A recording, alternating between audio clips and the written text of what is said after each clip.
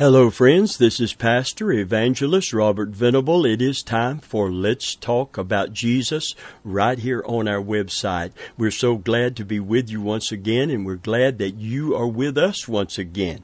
Amen. We have a congregation outside of when we meet on Sunday, and it is right here on our website. So we consider you part of this congregation as I operate in the power of the Holy Spirit today. Amen. I've asked the Lord to help me to minister His Word today, and that's what He wants, so He can speak to me and speak through me and speak to all of us through His Word by His Spirit. Praise God. So I thank the Lord for His holy anointing today, and I know that anointing is going to meet with us as we seek God's heart and will through His Word and by His Spirit today. We have a great subject today, and before we get into it, I want to make a statement. And let me begin by saying, I want to see a true revival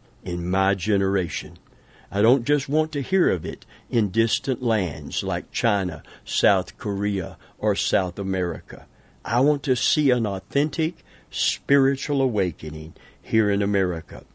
Wherever and whenever I have the opportunity, I want to challenge and to be challenged to follow Jesus Christ more closely, to live the authentic Christian life. I want to exalt His name. I want to spread His fame. I want to see His manifest presence in the midst of His people, so that this very year, I'm not waiting till next year for some keynote message, though that may happen. I don't believe in waiting and putting off a time to seek the Lord. I believe it is high time. I believe it is, as the Scriptures declared it, it's high time, amen, to awake from our sleep and our slumber. It is time to seek the Lord until He come and rain righteousness on us. Praise God. Hallelujah. Amen. Break up your fallow ground, the Old Testament says, for it is time to seek the Lord till He come and rain righteousness upon us. Therefore, the message today, to that end, with that goal in mind, is Jesus, our Adonai. Jesus, our Adonai. If you will turn with me to Acts 2 and verse 36, let's begin with this text on this subject today. It says, "Therefore, let all the house of Israel know assuredly that God hath made the same Jesus whom ye crucified, both Lord and Christ." I'm going to read that again. Therefore, let all the house of Israel know assuredly that God hath made the same Jesus whom you crucified, both Lord and Christ. When Peter stood and proclaimed this message on the day of Pentecost, he didn't have all the revelation of the new covenant that was to be revealed as time went on. He stood up with the knowledge and revelation that Jesus was Lord and Christ. He shook up Jerusalem with this message, and he was given a name to proclaim, and that is the mighty, matchless, majestic name of Jesus, who was both Lord and Christ. You see, Christ means Messiah, and they were looking for Messiah. He was declaring that their deliverer, their Messiah, had already come. Their Savior was here. But He was not just Savior. He was their sovereign as well. I believe it's vital that we understand that Jesus, our Savior, is not only our Savior. He is our Lord and Savior. Not just our Christ or Messiah. He is both Lord and Christ. And really, you can't separate these two titles of Jesus. He is Lord and He is Christ simultaneously. You know, we sing it at Christmas, and this is supposed to be Christmas in July, but we live here in Central Florida, and it certainly doesn't feel like Christmas with the heat and the humidity. But to commercialize Christmas, they begin to get people thinking Christmas all the way into this month that we are in right now, that is running out, and stores are running sales Christmas in July. But in light of this message, it brings forth the phrase of a Christmas song, Jesus, Lord, at thy birth. How accurate that is theologically, how true that is spiritually. Jesus was born king. He didn't become king somehow. He was born king. King of kings and Lord of lords. Hallelujah. Amen. Jesus is Lord. Jesus is Emmanuel, God with us. Therefore, He can be nothing less than Lord. And Jesus, therefore, is our Adonai. He said it, didn't He? I and my Father are one. In the Old Testament, the word Adonai was used instead of God's holy name. 4 letters. We would stretch it out a little bit and call Him Yahweh in the Old Testament. It is not a name in itself, Adonai, but a title given to the Holy One of Israel. Adonai simply means Lord in the Hebrew tongue. Jews were very careful about the name of God. I want you to know how deeply His name was revered as it was revealed to them. It was considered so sacred that it could not even be spoken, and is not to this day. Wherever the name of God appeared in Scripture and someone was reading it aloud, they substituted the word, the title Adonai, which means Lord. And when the scribes copied the Scriptures and came to write the name of God, they had to stop and wash their clothes, take a bath, before they could come back to the desk and write God's name. If God's name appeared 4 times in a sentence, they had to do that 4 times. And they could be stoned to death for saying the name of God out loud, because it was considered irreverent to just speak that name. It was so holy in their sight. And this sounds weird to us today in this particularly. And I'm not trying to put us back in that old covenant. I am saying that this casual, sometimes carnal attitude toward God's name and God's person and God's word, the holy, the hallowed, is being undermined today. There's a casual approach to God. And I'm not talking about the clothes necessarily we wear to church. I'm talking about the attitude of our heart. You know, when the pattern prayer, Lord, teach us to pray, in that pattern prayer, commonly called the Lord's Prayer, Jesus said, when you pray, you begin your prayer like this. Our Father. There's the paternal relationship that we have. Hallowed be thy name. Praise God. Amen. I want to tell you how they reacted to the name of God. Listen, when scribes wrote the Scripture in the Old Covenant and came to God's name, He stopped. He would go and get a quill which had never had a drop of ink on it. Only then would he write God's name, and after he finished, he would discard that quill, and it would never be used again. And he would throw away those clothes which could never be worn again. This is how deeply the name of God was revered in the ancient Hebrew world. Now, the name of God today is used particularly by non-believers and those who don't know Christ and don't honor God at all. It is used in vain. It is used, the name Jesus Christ is used in vain. We have a stern and strong commandment, thou shalt not take the Lord thy God's name in vain. And the world is impervious to that command because they have no reverence for God. Oh, friend, how the church needs this deep reverence. I'm not talking about this old covenant situation, because we have a new covenant relationship. I love what one person said about it, though. He may be your father, but he's not your old man. Our Father, which art in heaven, hallowed be thy name. This deep reverence is so important today.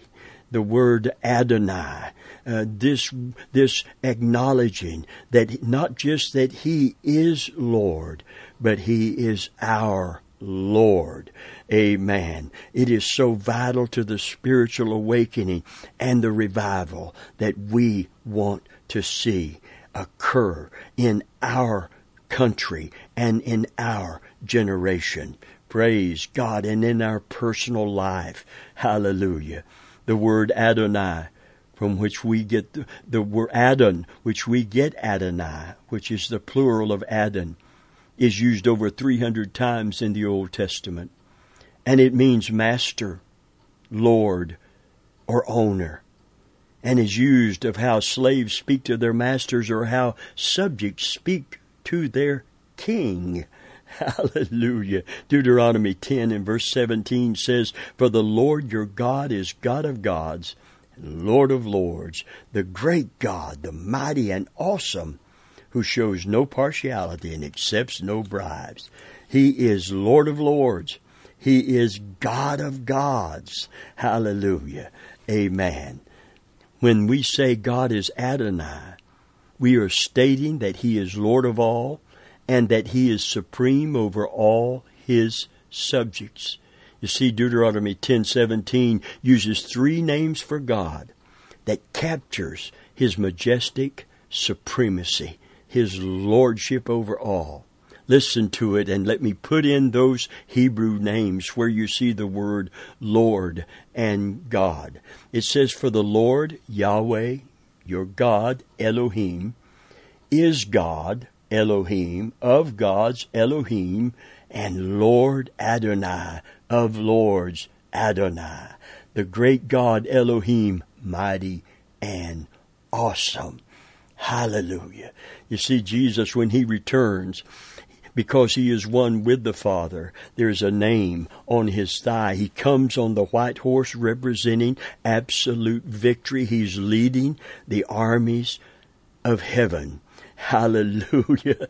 And He's not coming back to fight with the devil or the Antichrist. He's coming back to rule and to reign forever. And the name on His thigh written is King of Kings and Lord of Lords. Hallelujah. And because of that, He is absolutely victorious over all of the forces of the enemy. Listen to Revelation 17 and verse 14. It says, these shall make war with the Lamb, and the Lamb shall overcome them. For He is Lord of lords and King of kings, and they that are with Him are called chosen and faithful. Hallelujah. Matthew Henry comments on that, and here's what he says. He says, here is a victory gained by the Lamb. The Lamb shall overcome them. Christ must reign until His enemies be put under His feet. He will be sure to meet with many enemies and must meet opposition, but He will also be sure to gain the victory. Here is the ground or the absolute reason for our victory assigned, and this is taken from the character of the Lamb. He is King of kings and Lord of lords.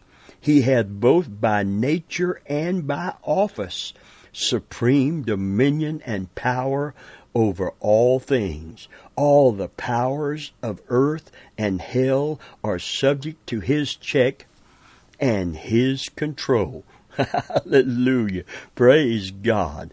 Amen. Jesus is our sovereign King. He is Lord of all. His victory assures us of our victory. We are with him in all the victory of his blood and all the authority of his name. Praise God. Amen. Listen to Revelation 19:11 through 16.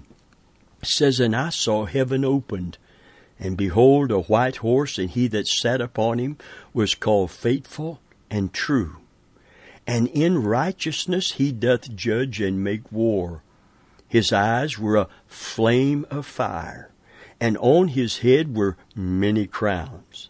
And he had a name written which no man knew but he himself. And he was clothed with a vesture dipped in blood, and his name is called the Word of God. And the armies which were in heaven followed him upon white horses, clothed in fine linen, clean and white. And out of his mouth goeth a sharp sword, and with it he should smite the nations, and he shall rule them with a rod of iron. And he treadeth the winepress of the fierceness of the wrath of Almighty God. And he hath on his vesture and on his thigh a name written, King of Kings and Lord of Lords." Hallelujah. God hath made Jesus, you see, both Lord and Christ.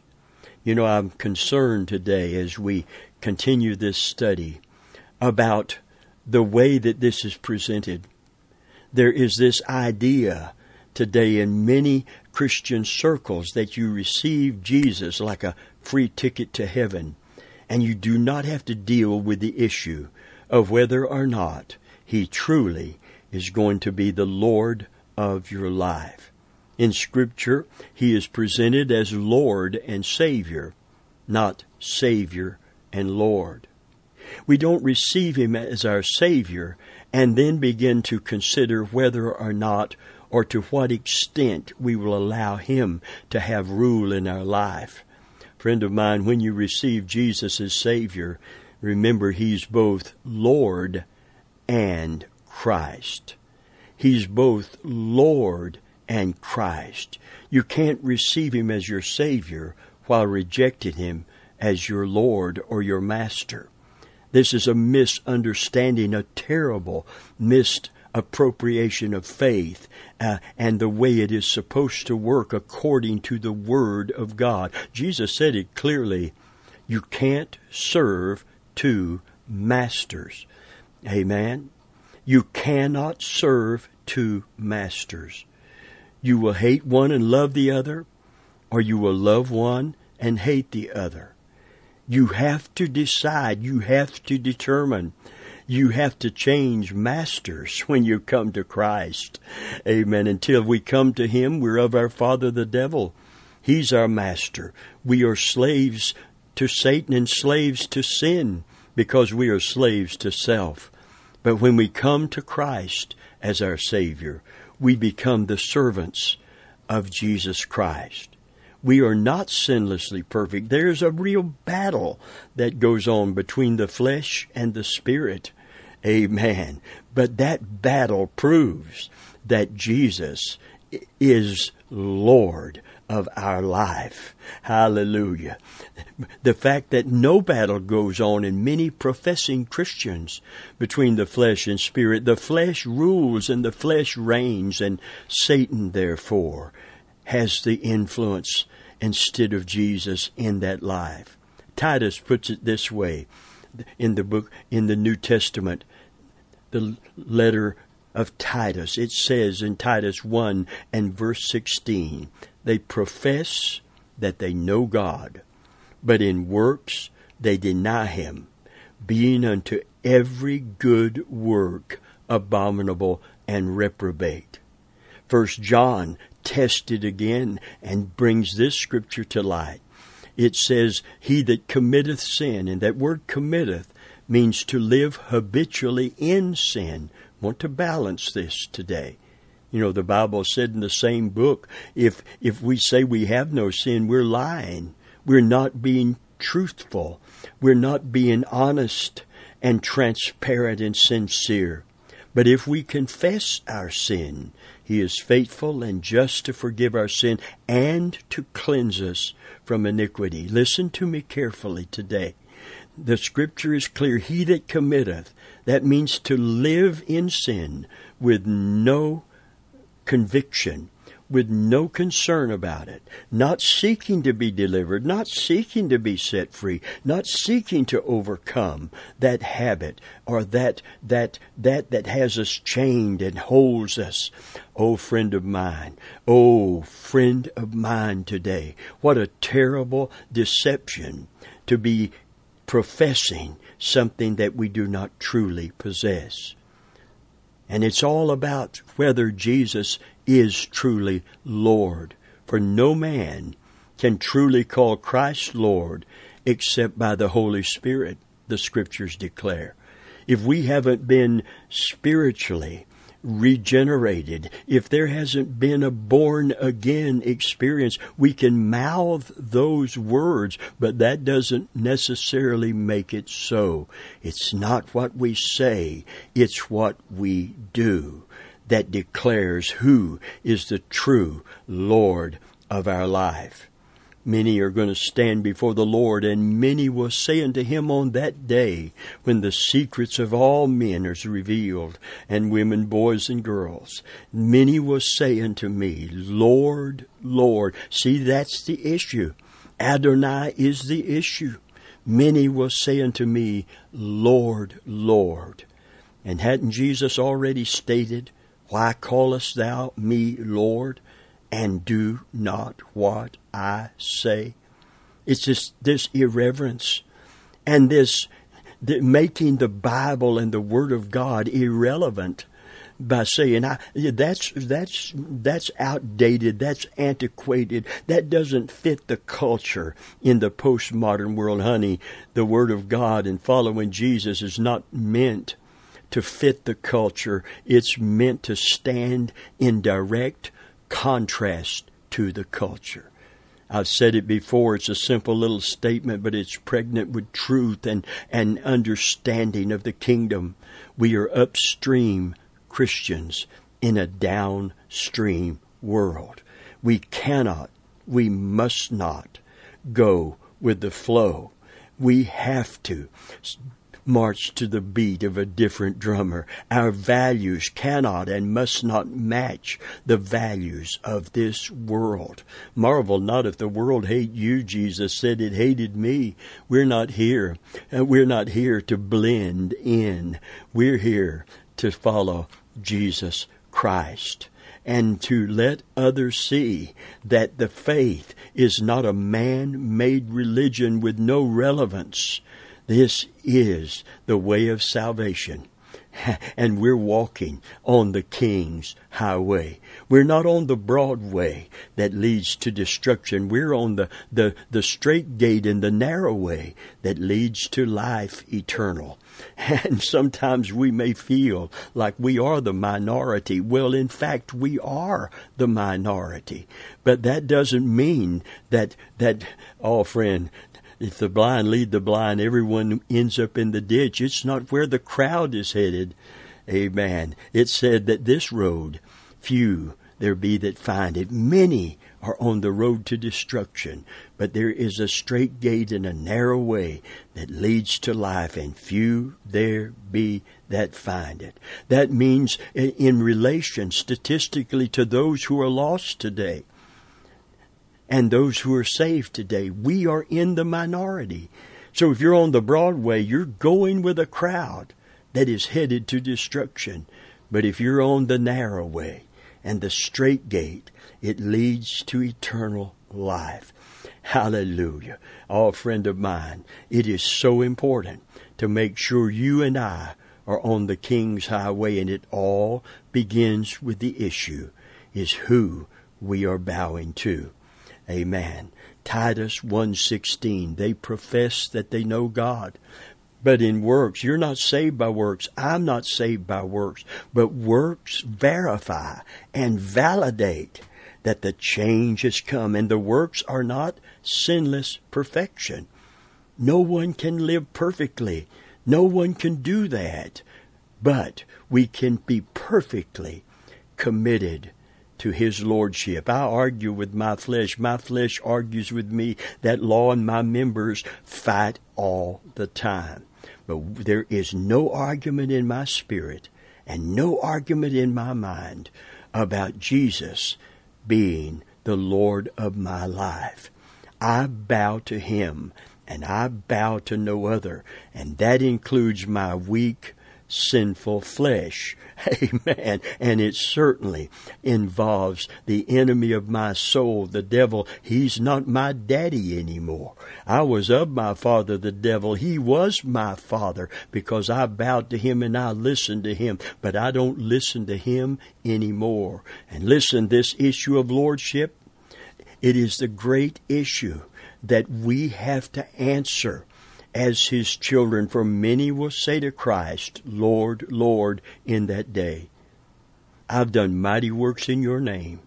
And He will say unto them, this is what's so disquieting, disconcerting. This takes me back every time I minister it, every time I read it, every time I repeat it. Depart from me, you that work iniquity. You see, iniquity is still within. The spirit has never been reborn. The spirit of that man is still serving the devil while professing the lordship of Jesus Christ.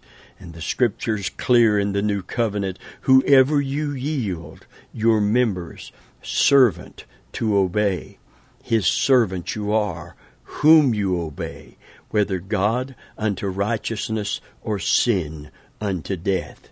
We don't want to wait until that day to begin to understand where the lordship of Christ, where that supreme issue stands in our life. The question isn't, is He Lord? That is not the real question. Yes, He is Lord. That's easy to answer biblically and should be spiritually. Is He Lord of all creation? Yes. But is He your Lord? Is He my Lord? Amen. And that is the supreme question that we must answer. And we need to answer it right now, not when we stand before Him, but right here and right now. Friend of mine, I'm a Christian today, and that means Jesus is both Lord and Messiah, both Lord and Christ, both Lord and Savior. And I struggle with my flesh as I'm sure you do with yours. But I do not struggle with His Lordship. His Lordship is absolutely, that issue is settled in my heart and in my life. And I am seeking to follow Him and to obey Him because I revere Him as my sovereign and my Savior, my King and my Deliverer, my Adonai and my Messiah and my Savior. Today, if you don't know Christ as your Lord and Savior, it's time that you turn from Satan, who wants to rule you, take your soul to hell. It's time you turned. For that's what repentance is. It's turning 180 degrees. You're facing one direction. You spin on your heels in the military, and you face the other way, 180-degree turn. You turn from Satan to Christ, and from sin and self unto righteousness, from darkness to light. and you run to Jesus and you bow before Him and accept Him as your Lord and your Savior. And Satan has lost control. Hallelujah. He can't hold you in chains. He can't keep you in prison. For the Lord has set you free and saved your soul. Come to Him today and come back next week and let's talk about Jesus.